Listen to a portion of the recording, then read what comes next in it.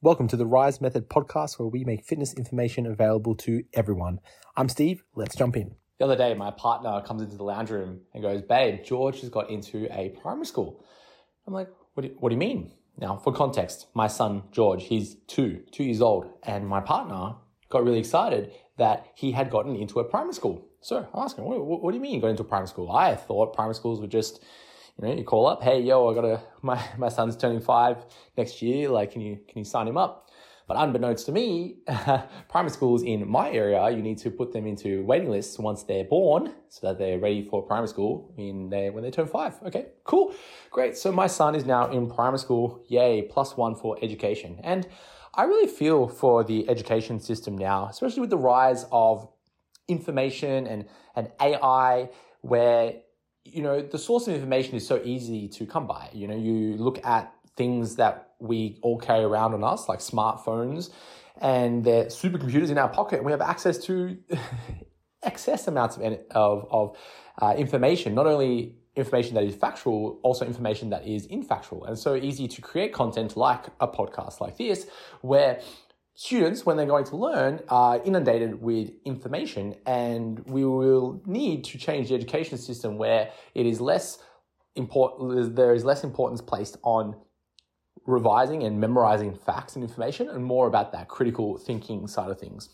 But I respect the education system where we've tried our best to standardize, uniform, and categorize information into sections, and then in a learning system, be able to grab a dose of education, a standard dose of education. Here is grade 5 education, and then apply that to a student. And then they learn that dose of education, a standardized block of education, and then they're able to progress into the next block of education, like the 6th grade and so on. So I respect that idea. And when we're looking at education, we are trying to apply a standardized dose where, okay, you start at this level and then you move up to this level and move up to this level. And in a way, that's very similar to our approaches to training, where we should be looking at it from a staging approach, and we should be trying our best to standardize our dose of training. Much like applying medication to somebody, like pharmaceutical interventions, we have a dose that we can draw like a circle around or a square around, and we can apply that dose to somebody and expect an outcome. And for the longest time in my training experience, a good decade plus of training, I was one to go into the gym and just complete a workout. I would go in, and at the start, I would just kind of choose the exercises that I thought were cool, that other people were doing, that, the machine was free. So I would go into that area and use that machine or whatever it was. And each time it was a different workout. It wasn't standardized. So my dose of activity that I was applying to myself every other week wasn't uniform. It wasn't the same. So I saw some progress, some results, but it wasn't the expected results that I wanted. I slowly learned about program design and, repeating the same thing over and over again. So my program became a little bit more structured, a little bit more categorized, but it wasn't uniform. So each down to the individual rep, to the set, to the entire workout was different every time. So my body was unable to adapt to it and grow. It's like going into a school class, and one day is one level of intensity, like it's a 5 out of 10 in mental effort. Tuesday is like a 10 out of 10 mental effort. You've got Mrs. Smith come in, and she's really on the ball with the students, and then Mr. Craig comes in and he's on the ball with the students. So Tuesday's really hard. Wednesday is all the substitute teachers, and they're just kicking it at the back, and they're putting on the movie for the students to watch. And Wednesday's a 1 out of 10.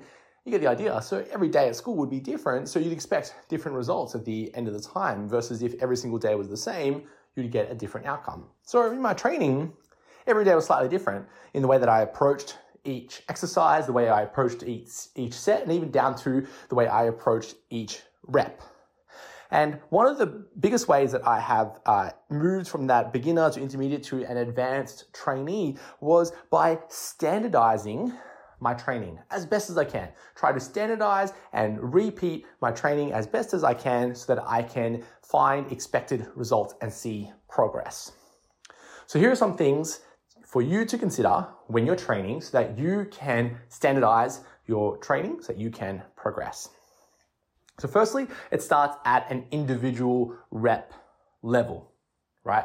So an individual rep level, and what we want to see is that every repetition looks the same. So if you aren't already, set up your smartphone, maybe you're listening to it on this, or a camera, or any sort of device where you can record yourself and simply record your working set and watch back your repetitions. And ideally, you want each rep to look the same. So rep number 1 looks the same as rep number 5, which looks the same as rep number 10. And by look the same, it should be the same range of motion, a very clear start position, a very clear end position. So, moving from point A to point B. An example, let's say a deadlift. So it's really clear that the bar starts on the floor. That might be point A. And then you stand up into a point where your body is vertical and straight. The knees are locked out, hips are locked out, torso is upright. And that's point B. So very uniform point A to point B.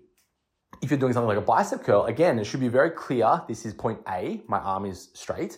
And then point B, where my elbow is bent, to a uniformed position. So clear point A to point B. So your range of motion should be uniform and standardized so that you can confidently say, I did 5 reps and each one of those reps were the same. So that next week you don't do 5 reps and instead of moving the bar 20 centimeters, you only move the bar 10 centimeters. You can't say that the dose of exercise you applied is the same over time. Thinking still about the individual rep level, we want to look at the speed of movement. We want that to be the same. So each rep should have the same speed. And maybe as you progress, there is some loss of speed. We call that velocity, speed velocity, velocity loss as you progress through your set. So as you get closer to failure, you might not be able to move the bar or the load as fast, but there should be some consistency in the speed of movement, especially in the lowering phase. So at the start, maybe you're feeling fresh, so you lower the dumbbell in a bicep curl nice and slow and controlled. And then as you progress through your set, rep number 7, 8, 9, the lowering phase becomes faster and faster, the rep becomes faster and faster, or slower and slower. That changes the dose of activity that you apply. So then the next week, the next time you try to apply the same dose of exercise, you can't confidently say that it's the same, right? So we're looking at the range of motion, we're looking at the speed of movement, and of course, we're trying to look at the control of it. So under the umbrella of control. So if we're moving from point A to point B at a certain speed, we don't want to be trying to accelerate once the arm becomes straight in like a bicep curl and trying to bounce off of our connective tissue. So it's not like you're lowering the dumbbell.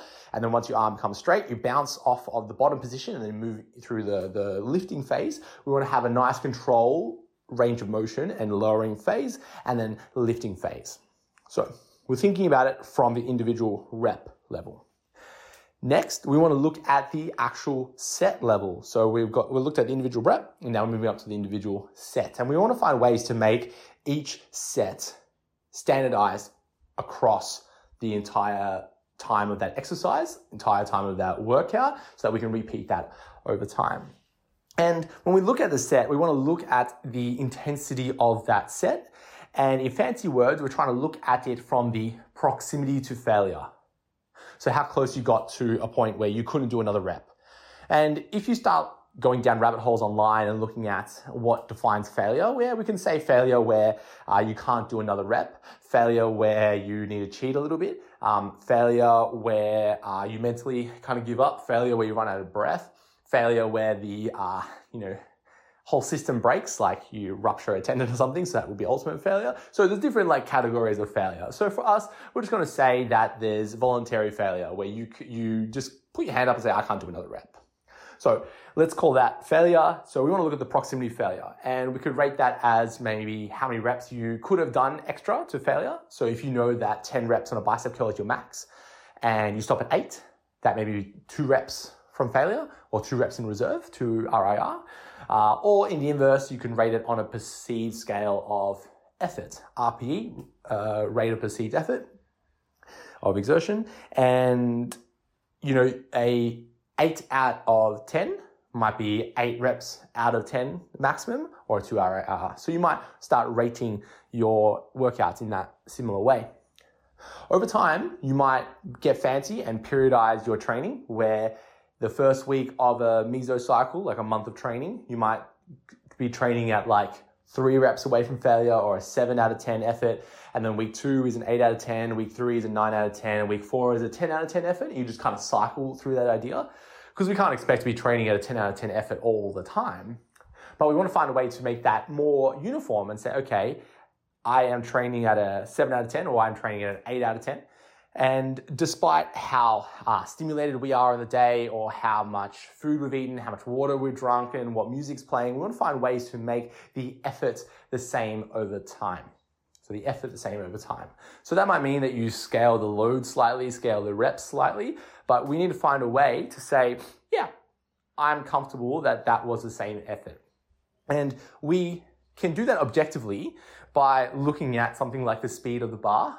So once you notice the bar start to slow down, and that could be experiencing it, you're doing a bench press and you notice that the rep number 7, the bar really starts to slow down. Cool. You are confidently in that maybe 8 RPE or like 2 reps in reserve. That's kind of when that idea happens, when it starts to slow down. You might be able to get 1, maybe 2, maybe even 3 reps, depending on the execution of the exercise. But if you keep the technique execution the same, the range of motion the same, the tempo the same, that's probably the time where you're close to maybe 1, 2, 3 reps that you could be able to do when it starts to slow down.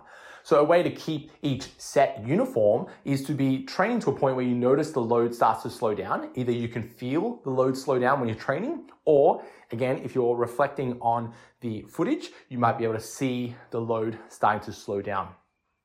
Next, when we're looking at it from a workout point of view, we want to be finding some constraints in our workouts so that we're not just padding out and exploding out our workout. And part of that is to do with maybe like a time-based idea and how much rest we're having.